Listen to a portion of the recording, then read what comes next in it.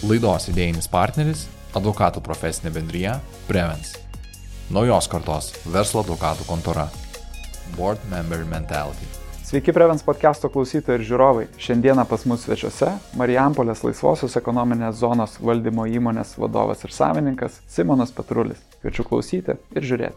Kaip dabar laikas apskritai kalėdinis, iki kalėdinis metų pabaiga? Jauti kažkokią tai vibraciją stipresnę aplinkui? Standartinis, kaip ir paskutinius 30 metų turbūt, ar ne, lėkime, bet atskirti turbūt reikia to laiko sąsajumą, kas prekybininkai, kada turi daryti daro, šeima, ką turi daryti daro, darbai aišku suintensyvėja, metų pabaiga, natūralu, dėliojimas, strategavimas, pokalbiai, viščiukų skaičiavimai, planavimai kitų metų, jau tas jaučiasi ir norisi kažką taip pasidaryti, pasibaigti iki vidurio gruodžio, kas dažnai nepavyksta ir kad nepalik 23 gruodžio.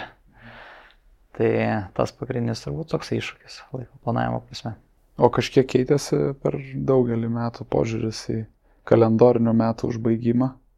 Be abejonės, tai vienas dalykas, kai esi turbūt studentas ar ne, ir kai ten yra koliokvimai jau 2 sausio, tai jau teko džiaugsmas studijuoti Kauno technologijos universitete, tai labai skiriasi nuo kitų universitetų, tokio tikslumo, konkretumo ir ypač tokio spaudimo, sveiko spaudimo, kur teko iš tikrųjų turėti jau sausio mėnesis būdavo visą laiką toks koliokvimo egzaminų užbaigimo laikas. O verslas ir darbai tai natūralu, kad yra metinė, standartinis. Jeigu ne Liepa, tai gruodžio pabaiga yra metinė finansinė pabaiga. Ir tai yra metų uždarimas, simbolinis padėkojimas partneriams, klientams už tai, kad buvom kartu ir persivertinimas, turbūt tokios rekolekcijos mažytės, ką pavyko per tuos metus per kelis paskutinius nuveikti ir kur mes eisim kartu toliau. O kalbant apie tokį mūsų nūdienų kasdienybę, jausmas arba matymas yra apie tai, kad šiek tiek pasikeitė, ne šiek tiek labai stipriai pasikeitė mūsų aplinka, faktoriai ir planavimas kaip toks jisai pakito, tapo galbūt labiau reaktyvesnis, mažiau proaktyvumo ir planuojam trumpesnės atkarpas. Ar galima taip sakyti? Aktyvioje profesinėje veikloje esu jau kokius 25 metus. Per tą laikotarpį, sąmoningą verslo veiklos laikotarpį, visą laiką dirbau tik versle. Pasaulis keitėsi kokius 4-5 kartus, iš esmės pasaulis keitėsi. Tai, kur aš pradėjau ar kur atėjau, buvo viena, dar praeito tūkstantmečio pačioj pabaigoje, kas buvo 2000 metai, atitinkamai kaimyninių šalių krizės metai, vėliau 2004, 2008, 2009 nekilnojamo turto, ar ne, žino jau šitą ir jaunesnės kartos atstovai jau turėtų būti susidūrę versle, toliau visą šitą, kas čia paskutiniu metu vyksta 5-6 metai, ar ne, pradedant nuo 2016 metų birželio mėnesio Brexit, ar ne, toliau neužilgo po to vėlgi ten sąstingiai įvairūs, ten sustojimai, akseleravimai, COVID, karai priartėja prie Europos, pažadina žmonės ir pažadina, kas yra svarbu. Tai yra nei gerai, nei blogai, tai yra tiesiog natūralu, tas new normal vadinamas šių laikų ir tempas niekada nebus lėtesnis negu dabar yra. Ir klausimas, kaip tu prisitaikai prie to. Visada greitesni, gudresni, valgo lėtesnius, didesnius. O kaip pavyko prisitaikyti, gal tokia įdomi retrospektyva per tas skirtingas krizės, skirtingus pokyčių etapus, koks buvai tuo metu, kaip keiteisi ir koks esi šiai dienai? Keliom plotmėm atsakysiu turbūt į tą klausimą. Visada turėjau stiprų tikėjimą, kur aš būsiu, kaip aš augsiu, kaip žmogus visų pirma. Ir labai daug formų, labai daug vagų, per kurias gyvenimas mėtė, vėtė ir teko ne vieną industriją per savo gyvenimą pakeisti. Iš tikrųjų, gal kažkiek, kaip ten mes juokavom šeimoje, senelius ir tėvus esu nuvylęs, kad netapau to inžinierių ar akademikų, kurių šeimoje esu trečioji kartoji turbūt, ne, kaip miestietis, kaunietis. Ir visą gyvenimą toks daugiau buvau vadybininkas. Tai įdomios tos patirtis, pasaulis yra apvažiuotas kelis kartus. Visa Europa, sakykime, ir tekę būti ir Azijoje, ir Kinijoje, ir Amerikoje. Dabar tos šalis yra ypatingai svarbios šios dienos pasauliui, nes kalbasi už uždarų durų šiandien ryt. Ir mums visiems svarbu, kad jie susikalbėtų, nepaisant to, kad jų vertybiniai, kultūriniai įpročiai ir istorija yra labai skirtinga. Bet mes negalim negerbt, ar ne, kaip Europoje čia sėdėdami per vidurį, negerbt jų skirtingumų. Ir mums svarbu, kad jie susikalbėtų ir gerbtų vieni kitus. Su to susikalbėjimo formulę matytum, kas būtų ta centrinė ašis, dėl ko pavyktų susitarti? Visiškai paties asmeninė nuomonė. Čia reiktų labai jau giliai ir išsamei turbūt susikonkretinti, susibendravardiklinti, ar ne, dėl tos formulės atsakyti šiandienai, tai būtų per drąsų tas pats, kas, atsakyti, kokia žmonijos gyvenimo prasmė arba kur mes einam ir kur mes būsim po 100 metų, tai nedrįščiau nei vertinti, nei teist, niekada neteisiu. Ir tai yra daugiau asmeninis turbūt priėjimas kiekvienos šalies, kiek spėjai susidurti su tom skirtingom aplinkoje. Man tekė labai beje pati pradžia įdomi, aš kai vaikas buvau ir labai įdomiai tekė gyventi ir musulmonų šalyse ir mačiau tas labai skirtingas ir religinės terpės.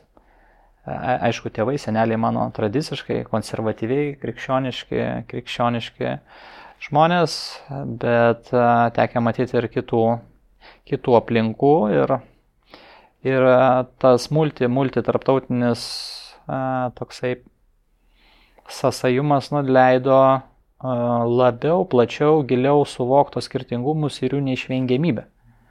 Ir tuo pačiu ją gerbt. Atvažiavus ypač į kitus namus, nepradedi aiškinti, kaip jiems gyventi, ar ne, ir kaip jie turėtų valgyti, ar išnešti šiukšlės, ar auklėti savo vaikus.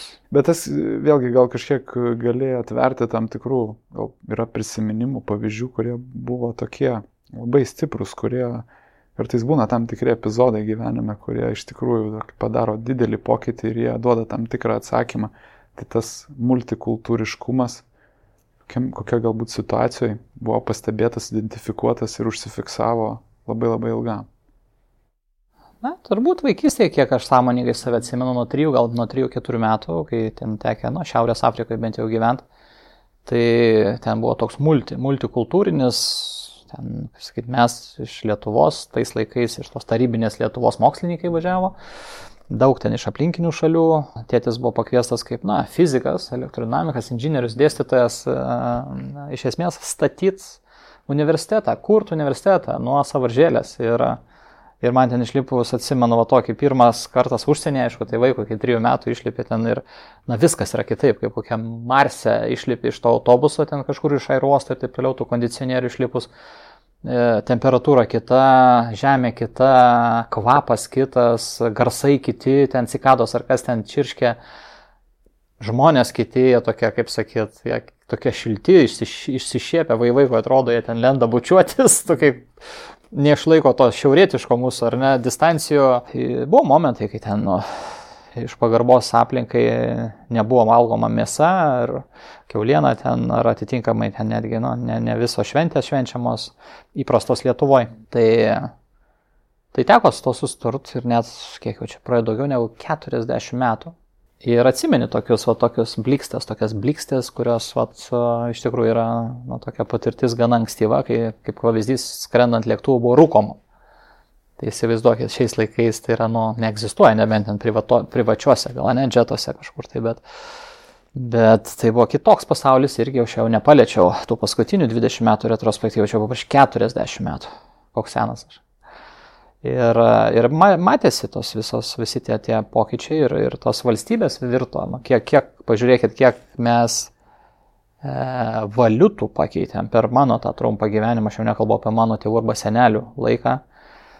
Ir nuo to, kas buvo rubliai, ten talonai, vagnorkos vadinamos litai, atitinkamai tarpiniai ir taip toliau, ir iki to, kol mes atėjome iki euro, ne?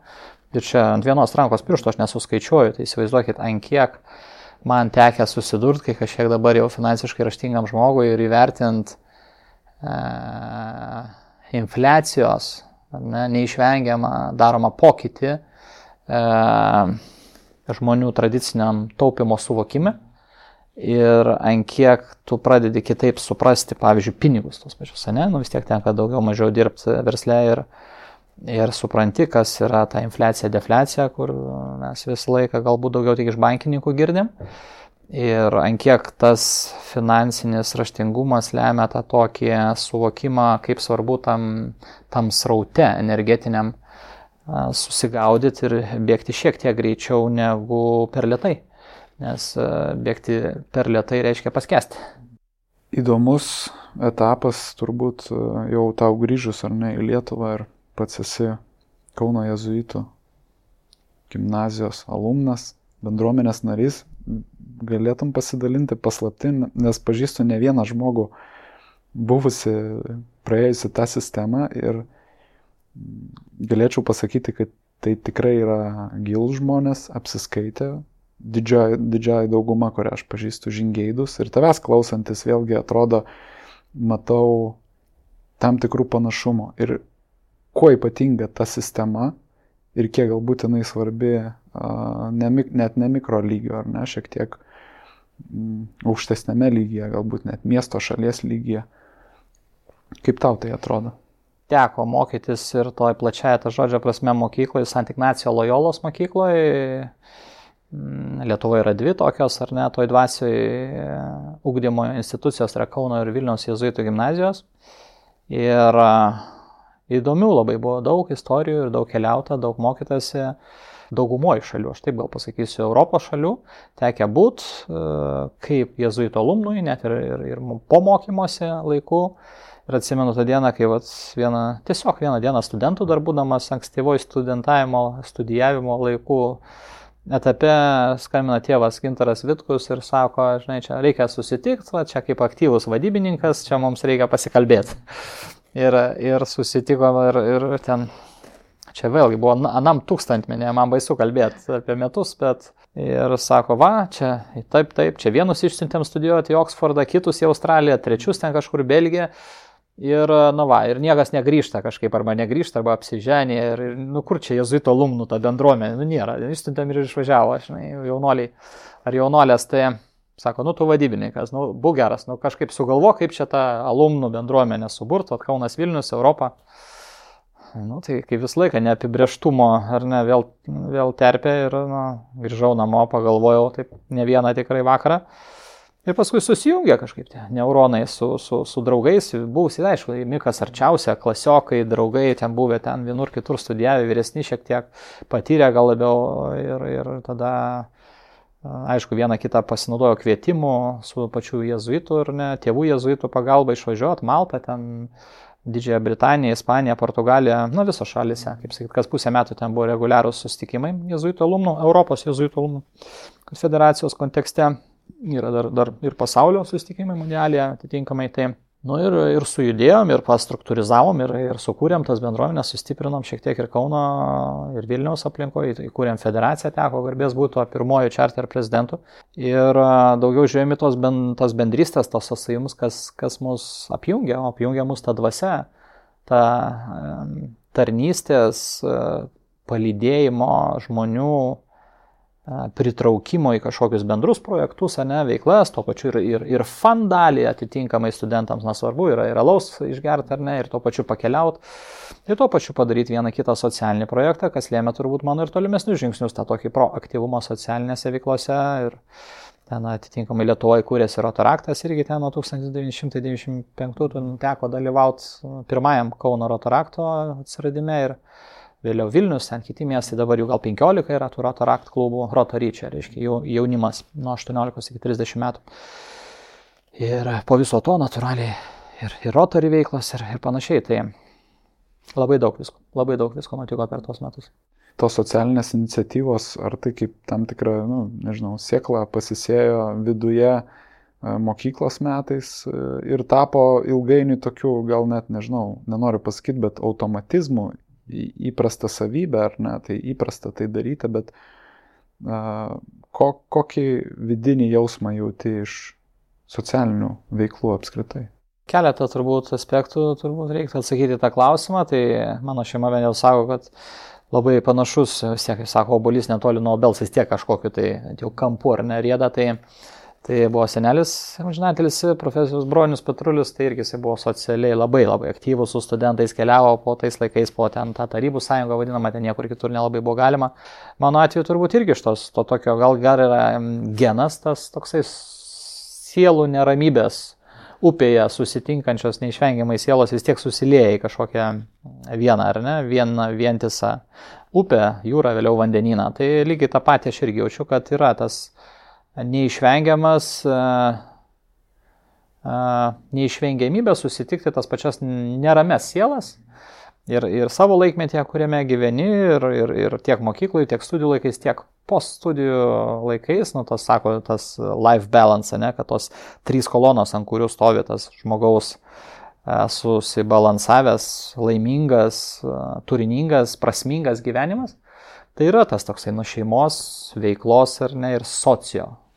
3 kolonos, ant kurių, tai ta socio kolona, man visą laiką ne tai, kad imponavo, bet jinai buvo kažkokia tai, paveldėta.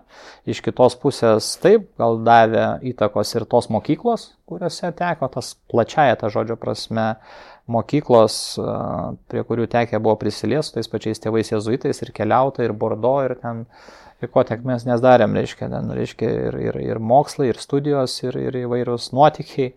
Vėlesnė patirtis universitetinė, ar ne, ir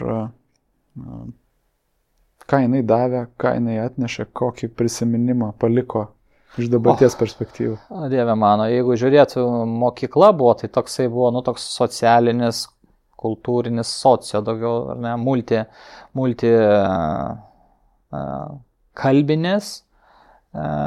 multikalbinė dirva, tai įstojus, aš vis laiką kaip ir laikiau save daugiau tiksliukų, man sekėsi matematika, fizika, dėka tėčio gal.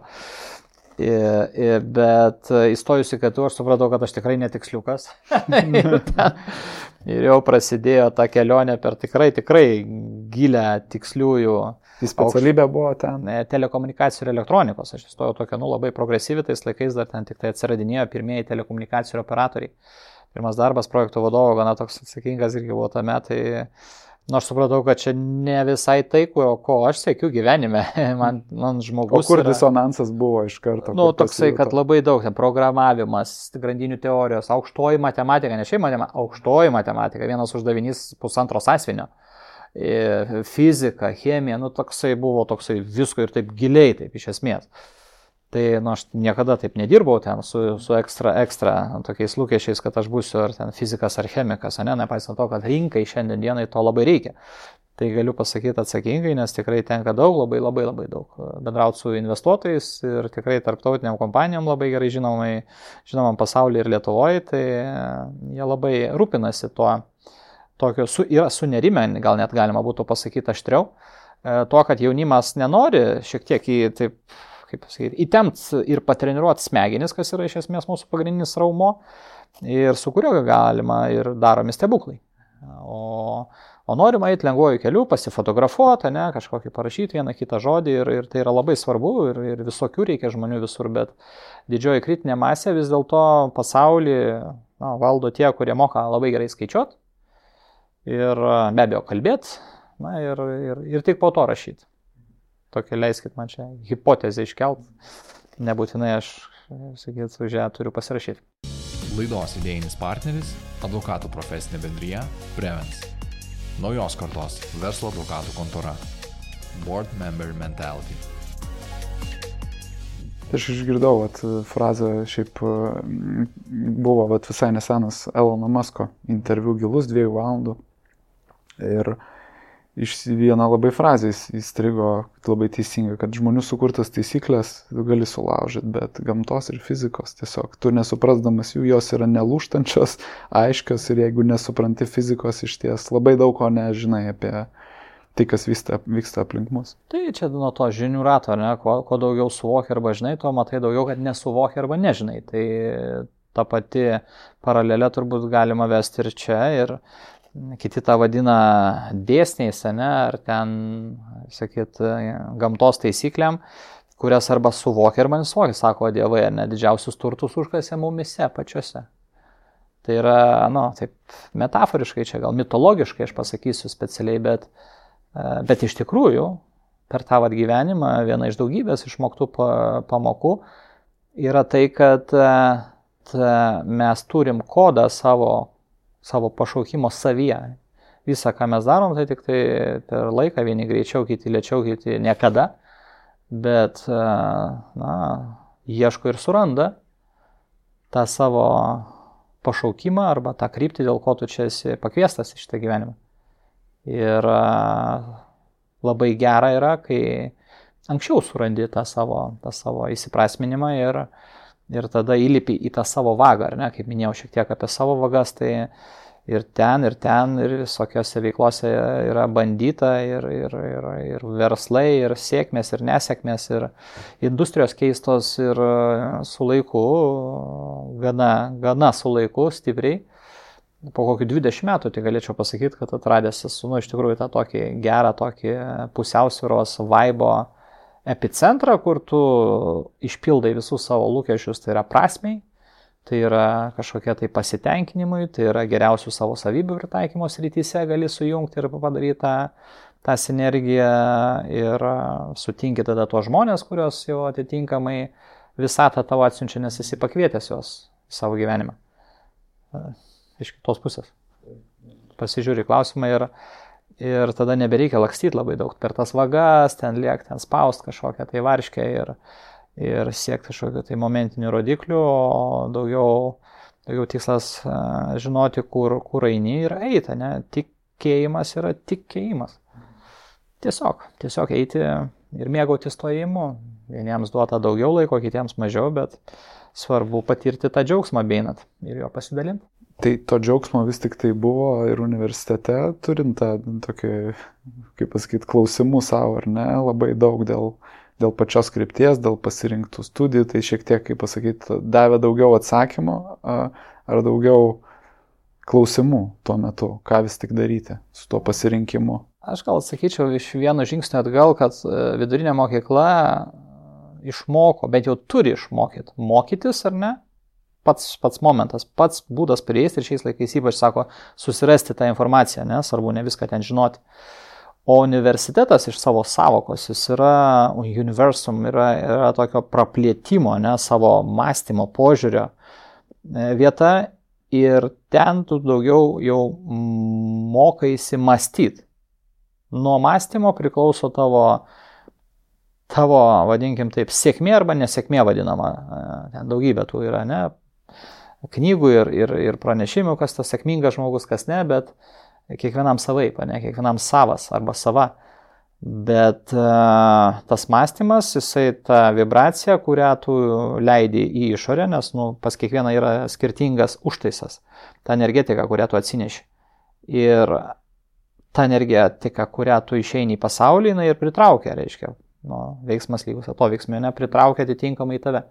Tai jeigu tu eisi su kažkokiom tai neigiamom emocijom arba nešvariom intencijom, neaišku kokiom, tai ir gausi tą patį atgal. O jeigu tu eisi žmonės, tikėsi žmonėm, pasitikėsi, apie tą pasitikėjimą ir irgi čia labai daug esu mąstęs, kad viskas, ką mes darom ir tos veiklos yra labai stipriai surištos žmonių santykiuose, bet kur, šeimoje arba versle ar kitose veiklose, sporte, yra apie pasitikėjimą. Pradedant nuo pasitikėjimą savimi, toliau einant į pasitikėjimą kitų žmogum ir kitais žmonėm, grupėm, bendruomenėm ar ne, sociume, kuriuose tu įsilieji ir vienokį ar kitokį poveikį, tikėdamas labai, labai svarbu, ne, tas tikėjimas, nes be tikėjimo tu neperskrisi nei vienos bedugnės, o jų gyvenimas pasiūlo vieną kitą. vieną kitą būtent perskrist, tai jeigu neturi tikėjimo, tai ropoji kažkur ten ant šlaitų. O jeigu turi tikėjimą, tai kortos yra tavo rankos. Bet ilgainiui pabuvus versle, mačius įvairiausių situacijų, sunkiau ar lengviau pasitikėti ir tikėti? Žinai, ant kiek gali visko būti, tai žinojimas užduoda tam tikrą toną ir svorį, jisai yra apsunkinantis faktorius iš vienos pusės, nes kuo daugiau žinai, tuo daugiau tu vargsti. Nereikia žmogui žinot per daug. Supranti, kad yra kažkokia tai belo kreivė, ar ne, kur yra optimumas, kiek užtenka žinoti ir plėsti tą savo žingeidumą iki begalybės, ar ne, reiškia, su kuriuo tu galėtum savo gyvenime ir tam laikmetį gyventi komfortiškai. Bet aš savo tai atsakęs į klausimą, kiekvienas turi savo atsakyti tą klausimą, kas man yra pakanka, kas man yra žodis užtenka. Labai pavojingas žodis beje ekonomikai, bet labai svarbu žmogui, kuris nori būti laimingas čia ir dabar ir eiti ir mėgautis ir patirti tą gyvenimo džiaugsmą, ne, kaip pasakė Šventas Petras, paklaus, ar patyrė, ar pasidalinai tuo džiaugsmu su kitais žmonėm, vienareikšmiškai. Tai yra, reikia labai daug klumpaičių sunešiot, kad suprast, kad viskas vis dėlto grįžta čia ir iš čia tu gali turėti tą kelionę labai malonę, smagę ir nereikalauti, neskriausti, netgi neprašyti arba ten nesiskūsti, bet tiesiog dėkoti. Dėkoti tam likimui už tai, ką tu gavai, arba lengvesnio, arba sunkesnio, arba mažiau, arba daugiau įdomaus, bet būtent per tos iššūkius, kuriuos gauni, tu ir gauni tą vadinkim taip, didžiojo visatos architekto dovaną pakelti tiek, kiek tau bus skirta pakelti. Ir visada žiūrėdamas ten jausiasi kažkiek mažiau laimingas. Kažkoks vargšas, nuskriaustas, atsilikęs nuo bendro tempo. Bet teko tai praeit, išmokti šitą. Be abejonės. Ir pavydą, ir piktumą, ir nepasitenkinimą, ir kaltinimą, ir daug, ir viską, normalu, kiekvienas žmogus. Klausimas, kiek tu tame apsistoji ir kiek tu tą sugebi sąmoningai pergyvent ir perlipti. Bet tai buvo, vėlgi, kai kas to nepadaro. Ar tai yra tam tikras chirurginis filosofinio prasme veiksmas ir išsioperavimas tam tikrų dalykų galutinai, nes tu tiesiog pavargsti nuo to, kokius gauni energetinius mainus, patirdamas tas emocijas. Suktas klausimas. Kartais reikia ir chirurginės intervencijos, bet geriausia ir sveikiausia, jeigu be traumų, ne? Gerai yra gyventi be traumų. Dažniausiai mes padarom vieną kitą traumą ir kaip tam olandiškam sūrį turime tų skilučių visi, ar ne, ir tenka su jom gyventi, ypač aktyvesniems neramiems, ne, žmonėms. Ir natūralu, vieni tai perlipa greičiau, susitaiko, paleidžia, ne, kad paleist, kad nuskrist reikia paleist tą šaką, abiem kojom paleist, ne vieną, ne šiek tiek paleist, bet paleist šaką. Ir aišku, svarbu yra būti pasiruošus paleidimo momentui, ne, arba iš kitos pusės turėti kažkokius tai, dabar vadinama labai įvairiai, ten dvasinius vedlius arba mokytojus, ne, gyvenime autoritetus kažkokius, kurios tu vieną ar kitą gyvenimo akimirką remiesi. Ir darai tą role modelingą žiūrėdamas ten, ar tai yra, aiškiai, koks nors ten IT labai pažengęs žmogus, ar telefoną išradęs žmogus, ar automobilį perdėliojęs ir pakeitęs vidaus degimo variklį, kokį nors bateriją, ne. Kitam žmogui gal yra tas vienuolis, kuris nupila ten samtelį vandens ant kalno, kad kitiems žemiau liktų. Tai nėra vieno recepto, pagal kurį visi gali taip suploti ir gyventi vienu laimingo kažkokio tai kurpaliaus pagrindu. Kiekvienas turi atrasti savo ir gerai, jeigu tai, drįsta pabandyti, išbando save, priima iššūkius, bet visi, kaip žinia, stebuklai nutinka, kai palieki komforto zoną. Ir kartais ta komforto zona tave užklumpa netikėtai, diskomforto zona. Bet tik išplaukus į vandenis vienus ar kitus, tu gali save išbandyti, ar ne? Kaip plaukiasi, kaip tu sekasi šitam gyvenime, šitam laikmetį Ir man tai patinka vis dėlto tos posakis, kad kaip tau sekasi, kaip tave vertina, tiek kiek tu vertas, tiek tave ir vertina ta rinka, aplinka ar kas tave būtų. Sako, atlyginimas per mažas, tai sugalvok kitą atlyginimą, kurio nori ir uždirbk tiek, kiek nori. Kas tau neleidžia. Mes pokalbio pradžioj šiek tiek užsiminėm apie skubėjimą, greitį, gebėjimą bėgti, o savybę neskubėti. Kiek jinai yra svarbi, pasiaurinkim tą plotmę verslo vandenyse. Ir kada jinai yra svarbi? Ja reikia pasiekti, iki jos reikia užaukti, to tokio vaibo neskubėjimo, ne, tą gebėjimą. Sako, gerai, bėgi, tai eini į tą pusę. Tai čia tas posakis geras. Kol jaunas, aš manau, kad, tu turi palakstyti, išbandyti save įvairiuose srityse, moksluose, sportuose, gyvenime, turėti vienų kitokių draugų ir draugių ir tą patirtą tokį. Ir nesėkmės augina žmonės. Praloštos varžybos augina, tu kažką išmoksti, jeigu, aišku, tu darai išvadas kažkokias, bet jeigu tu sėdi ant fotelio ir nieko nedarai, tu nesuklysi, tu niekur neužsigausi, tu nieko nepraloši ar ne, bet ką tu patirsi šitam gyvenime, tam laike, kurį mes plius minus čia turim, tai nuo 50 iki 100 metų. Tai norisi kažkiek patirtą gyvenimą, aišku, ten vieni kraustus iš proto ir šokinėja nuo visų kalnų ir lipa juos ar ten upių ir plaukia ir su parašiutais, ir su laivais, ir su lėktuvais, dalindamėsi savo įspūdžiais iš tų kelionių, arba ypač nesėkmių, jeigu sugebi dar pasijuokti arba išmoktas tas pamokas, kurias tau duoda tos nesėkmės, tai iš viso yra pasak. Nes tik ten tu gali paaugti iš to, kas buvo į vakarą. O užsiminęs apie tam tikrus atradimus ir tą turbūt bendrą būseną, galbūt turėjo omeny, kurią jauti procesuose, ir turbūt galėtum pasakyti, kaip pavyko prieiti iki to, kai tu esi momente, procese, turbūt visa apimtimi, gal taip pasakyčiau, esi, banaliai pasakysiu, čia ir dabar, bet nesi tik tai tam tokiam paprastam sraute, kuriame bandai išgyventi, kuriame dažnai ypatingai vienam ar kitam karjeros stadijoje bandai atsilaikyti, bet nei džiaugiesi socialiniu kapitalu, būni apatiškas galbūt net kartais ir nebūni momente. Ar galima pasakyti, kad tai buvo vienas didžiausių darbų vidinių, kurį pavyko pasiekti, nepaisant to, kas yra materialaus šalia? Yra žmonių klaida dažniausiai, kad jie maišo jausmus su būsenom. Ir jausmai gali būti tą dieną visai blogai, ar ten kažkas labai gerai, ar ten pasirašai sutartį, ar įmetį kamuolį, ar ten įspyrei, ar neįvartį.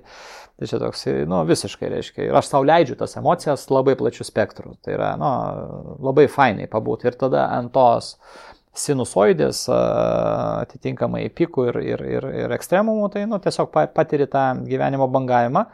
O būsena, tai iš tikrųjų, jinai yra tam tikra tų signalų, vadinkim taip, tų jausmų signalų, vis tiek sąmoningai pasiektas lygis, kuris yra kaip tam tikras nešlys tų visų signalų, ir jisai turėtų būti sąmoningo ir pažengusio žmogaus tam tikram lygiai ir pakankamai pozityviam ir stabiliam. Nes kas tave gali išmušti iš tos geros būsenos, pasitenkinimo, komforto arba įsiprasminimo, tai tu pats realiai, niekas tavęs negali išmušti, tave gali tau puoką per galvą tašytą, nesako lietuviškai. Ir ką, jeigu tu jautiesi gerai, tu esi užtikrintas savim, tu užtikrintas to, ką tu darai, tu žinai, kur tu eini, ir ką, tu tiesiog to mėgaujasi. Ir čia galima kalbėti apie daugybę tų formų, kaip atrasta tą būseną. Ir meditacijos, ir jogos, ir sportai, ir knygos, daugybė formų ir daugybė kelių, kaip pakliūti tą epicentrą, savo komforto. Tai tas santykis su rizika pakankamai sveikas, galima taip sakyti, paties požiūriu, bet jis yra vėlgi individualus. Tai kiek tos chemijos lašinti į tą savo stiklinę pačiam dabar norisi, kiek vis dar norisi rizikuoti, gal apskritai rizikos savokos turinys taip pakito, kad tai nėra ta rizika, kurią galbūt mes suprantam tokia formalia to žodžio prasme. Suprantama, kai esi jaunesnis, žymiai mažiau galvoji, daugiau darai, mano bent jau atveju. ir toleruoji žymiai daugiau rizikos, nes turi ir sveikatos, ir laiko, ir viskas. Pinigų neturi, bet turi daug laiko. Kai mažėja laiko gyvenime, pradedi vengti nepamatuotos rizikos ir supranti, kad labai daug klysti jau nebėra, nei resursų, nei noro, nei galbūt ir laiko to pačio. Kinta tas jaunas žmogus per paskutinius tos 10 metų irgi labai stipriai pakito. Labai daug dabar tokio pasitikėjimo, užtikrintumo, to noro lipti ant scenos įvairiose formose ir tos ypač ekranėliuose.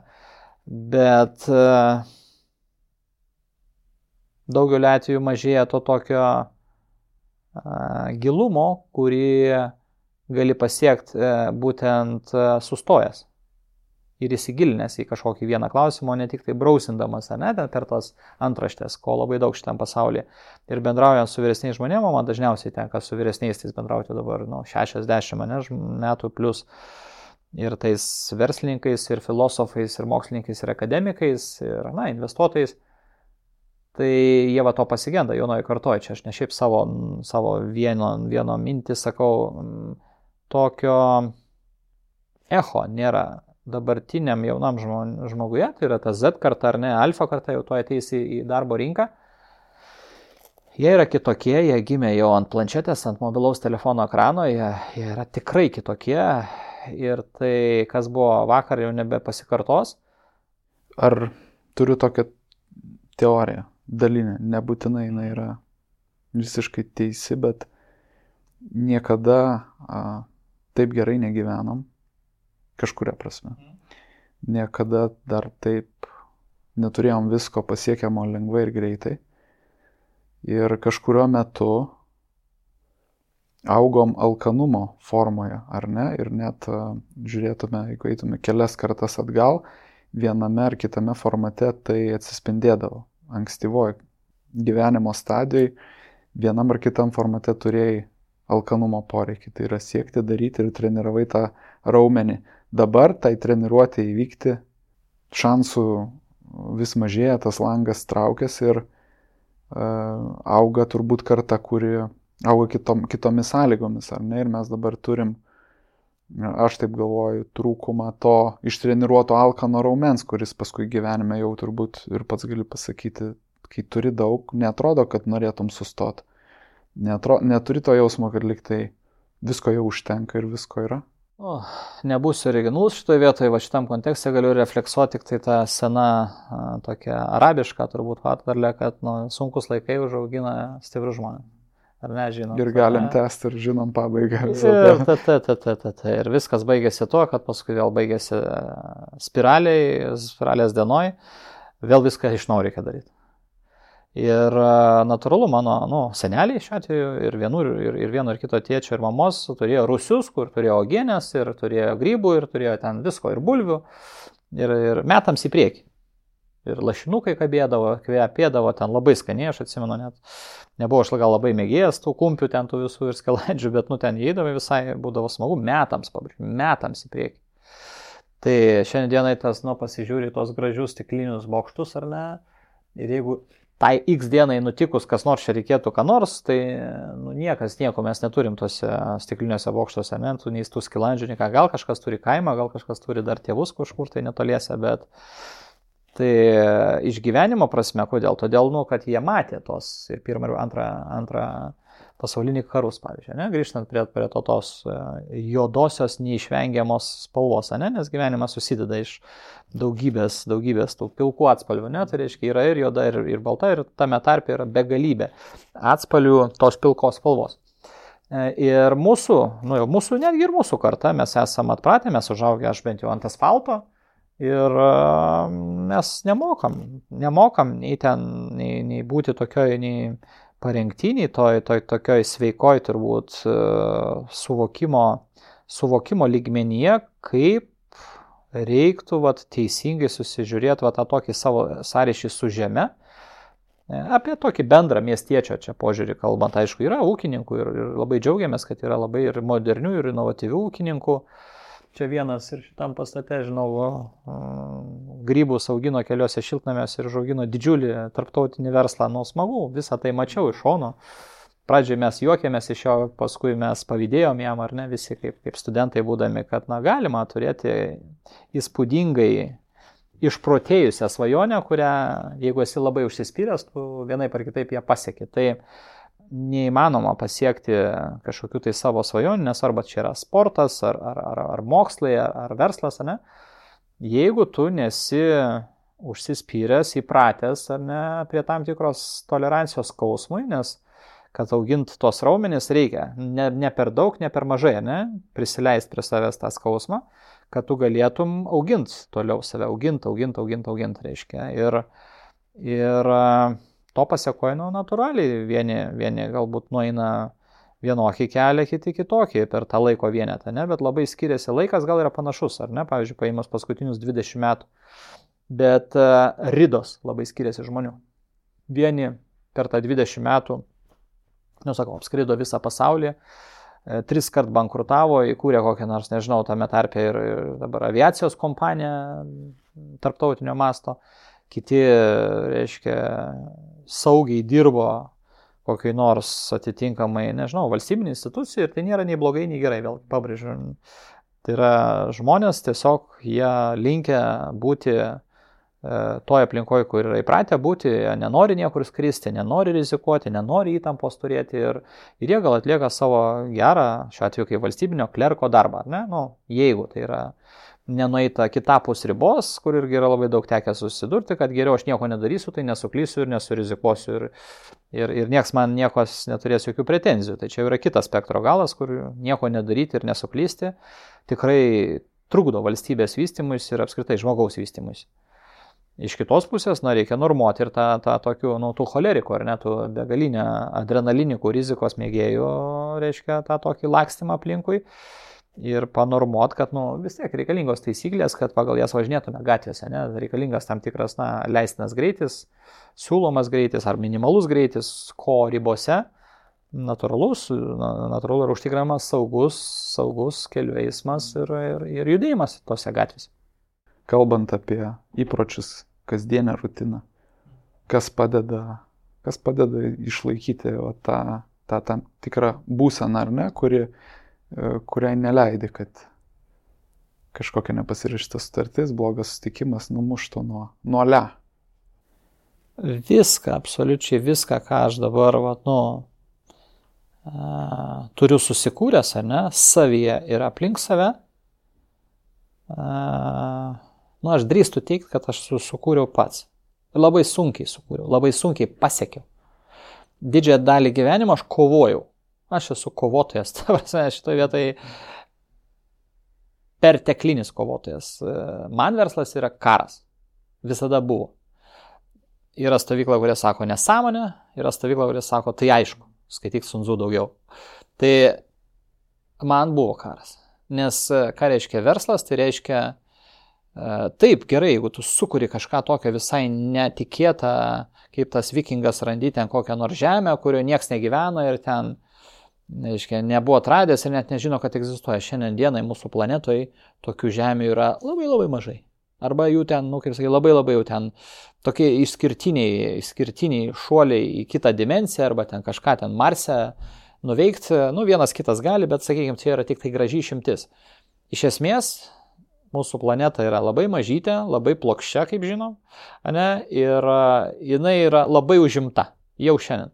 Visos jos sritis yra labai užimtos.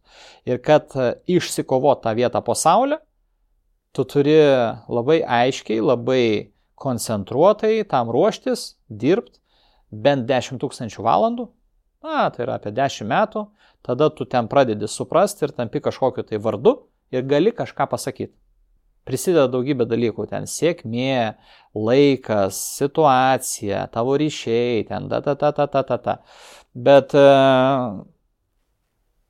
kad kažkokią užimt tą vietą po saulę, reikia pakovoti. Bet kur, kas tai bebūtų. Sportas, mokslas, politika, verslas ir panašiai.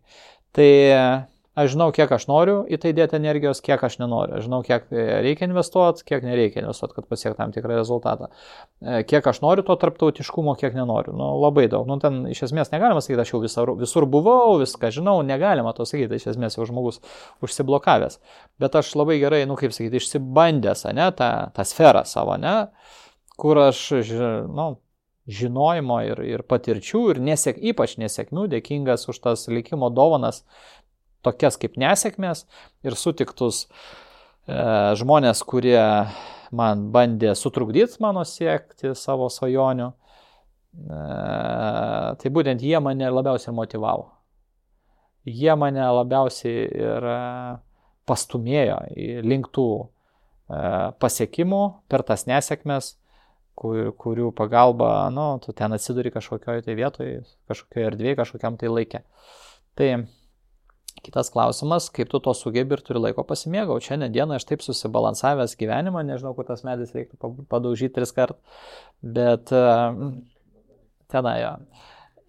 Bet, yra tikrai mylinti ir mylima šeima, aš turiu laiko, tai yra labai svarbu, laiko ir galimybių nuvežti, pavyzdžiui, ne kiekvieną rytą, bet vaikus į mokyklą ir pasportuoti, ir papietauti, ir vakare nueiti į Rotary klubą, kur šiandien vakare važiuoju, gyvendamas per 3 miestus, Marijampolė, Kaunas, Vilnius, ir viską tą galiu padaryti neskubėdamas, jau šiandien neskubėdamas.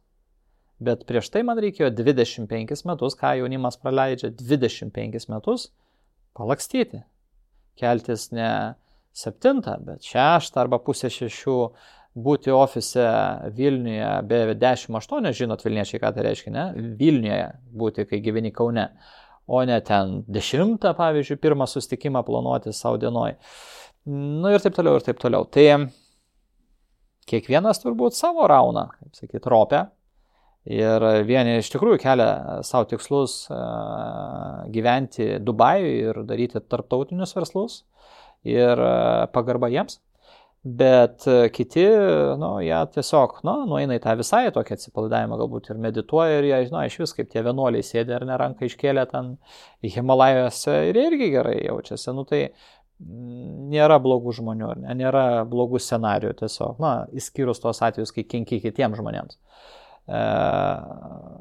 Tiesiog yra skirtingos istorijos ir linkiu kiekvienam surasti tą savo prasmę, savo intencijas, svarbiausia turbūt yra surasti savo intencijas, ką tu nori nuveikti šitam gyvenime per tą laiką, kuris yra tavo padovanotas. Bet aš labai mėgstu analizuoti detaliai tam tikrais įvykiais verslininkų istorijas ir pastebėjau ne pas vieną jų biografijose tokias situacijas, kai negaliu pasakyti, kad pas visus, bet tikrai labai dažnai tuos žetonus reikia viename etape sustumti ir jau ta rizika turbūt įgauna kitą kalibrą, ar ne? Mes kalbam kartais apie situacijas viskas arba nieko, arba žmonės yra labai arti bankroto situacijos, arba turi išgyventi bankrotą ir vėl prisikelti, ar ne? Tos konceptualios situacijos, kaip verslų kūrėjas atsiduria ir turi realiai 2 pasirinkimus. Arba sustumti žetonus ir žaisti partiją iki galo, arba atsitraukti. Tai tie epizodai pačiam prabėgus, galbūt jų buvo ne vienas, kas pavyko išlaikyti tą tokį gal ne šaltą protą, bet iš esmės daryti tą sprendimą ir kovoti dėl vietos pasaulio. Nes minėjai, kad kovoti reikėjo. Aš turiu tik savo patirtį, aš galiu kalbėti iš savo patirties. Mano atveju variklis buvo ambicija. Aš esu liūtas. Mano ambicija yra vienas iš tų tokių, kaip sakyt, kad aš galiu. Aš galiu, man nėra ir nėra ribų ir taip toliau. Ir daugybę kartus esu sudegęs. Daugybę, nenoriu apie tai kalbėti. Čia kitą pokalbį. Šiandien būkim pozityvus. Ir, tai kas nenužudo, aišku, sustiprina, čia svarbi, plonytė riba, nenužudo, svarbu, kad nenužudo. tu sustiprėjai, toliau susilaužai koją, ranką, kaulų pusę, bet tu jas susiauginys, organizmas, gamta tą leidžia ir tu žygiuoji toliau, jeigu reikia pasioperuoji, jeigu nesioperuoji ir metaforiškai ir nemetaforiškai čia kalbu. Ir toliau turi kažkokias tai savo, vėlgi, ambicijas, ką tu nori nuveikti. Labai įvairios, reiškia, priežastys tų ambicijų. Vienų žmonės ta ambicija galbūt padeda formuoti žmoną, ne? Kitiems yra ambicija, kad, kaimynas nervina, ne? Trečia ambicija yra ten, galbūt aš pats savo ten negražus, nes aš noriu ten atrodyti taip arba kitaip ir ten ypač, ten nežinau, ir vyrai, ir moterys šiais laikais nėra turbūt skirtumo. Ta standartą man uždavė, neneigsiu, tėvai labai, kaip ir minėjau prieš tai, ankstyvoj vaikystėje, net ne jaunystėje, vaikystėje. Paskui buvo tie kalneliai neamerikietiški ir mano tėvai, kaip sakyti, nėra nei verslininkai, neadaptavosi ten per tos visus lūžius. Ir tai tada buvo aštriau kaip jaunystėje, tai vis tiek yra ambicijos ir aštrumas yra žymiai didesnis, o gyvenimas apšlifuoja tą akmenuką, pats dirbi su savo to akmeniu, ne, kad jisai nebūtų dreskintis aštrus ir visoks koks ir situacijos, ir aplinkybės, ir žmonės padeda šlifuoti. Jeigu jie nesudaužo, nei šipulius nepaleidžia to akmens, jeigu tavo ta akmens masė, aišku, yra pakankamai tinkama šlifavimui. Dar vienas momentas yra, reikia įsinešti kintamosius teisingus į lygčių sistemą ir visą tą if. Jeigu lygčių sistemoje sudėliotoje atitinkamai tiek, kiek reikia, kad su tais nežinomaisiais matematiniais terminais kalbėt vėl pradedu, bet tiek, kiek reikia, kad įspręs tą lygčių sistemą. Bet, yra tas momentas, kai reikia panert po vandeniu, ne, paskui vėl išnert, ne, vėl panert, vėl ten giliau ar ten kaip pasiblaškius pažiūrėjus, jeigu ten ieškai savo ten to kažkokio tai Eldorado arba gaudai tą žydrąją paukštę. Tiesiog reikia būti apsisprendus, ar tu tą žydrąją paukštę gaudysi ar ne, ar kiek tu ją ten vysies, ar kiek tu ją versi būti tavo. Ne? Ir per gyvenimą tu supranti, kad kuo labiau versi ir kuo labiau spausi, tuo jinai labiau tols. Toks visiškai konfliktinis, ne? Loginis, vėlgi dėsnis.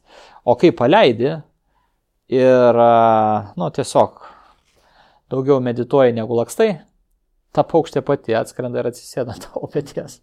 Kad ir kaip būtų pikta dėl viso to, kiek išdeginai kuro, be lakstydamas. Dar mūsų pabaigai šitos dalies pokalbio noriu pakalbėti apie tokią analogiją, pasakysiu, yra futbolo žaidėjai ir yra tokia pozicija, ar ne, atraminis saugas, kurio, jeigu atkreiptume dėmesį į jų dažną fiziologiją arba kaip jie atrodo, jie turi žemą svorio centrą, jie labai yra tvirti ir įsižeminę ir gali ir daug bėgti į priekį, gali griauti, gali padėti kurti, gali būti labai aštrus, jeigu žiūrėtume per asmenybės futbole ir turi labai didelę reikšmę, ar ne, bet ta savybė įsižeminimo, kiek jinai yra svarbi pačiam, nes vėlgi aš klausimą užduodu galvodamas ir analizuodamas daugelio žmonių istorijas, kurie yra pasidalinę apie tai, ką esu skaitęs, ir tam tikrais etapais karjeroje tenka pakilti su visais savo pajėgumais ganėtinai aukštai, ta žemė atrodo tolokai ir iš ten kartais labai stipriai krenta žemyn. Tai klausimas apie tą įsižeminimą, ką jis reiškia tau pačiam? Kaip sakoma, yra laikas griauti, yra laikas kurti, statyti. Tai įvairių yra momentų gyvenime žmonių.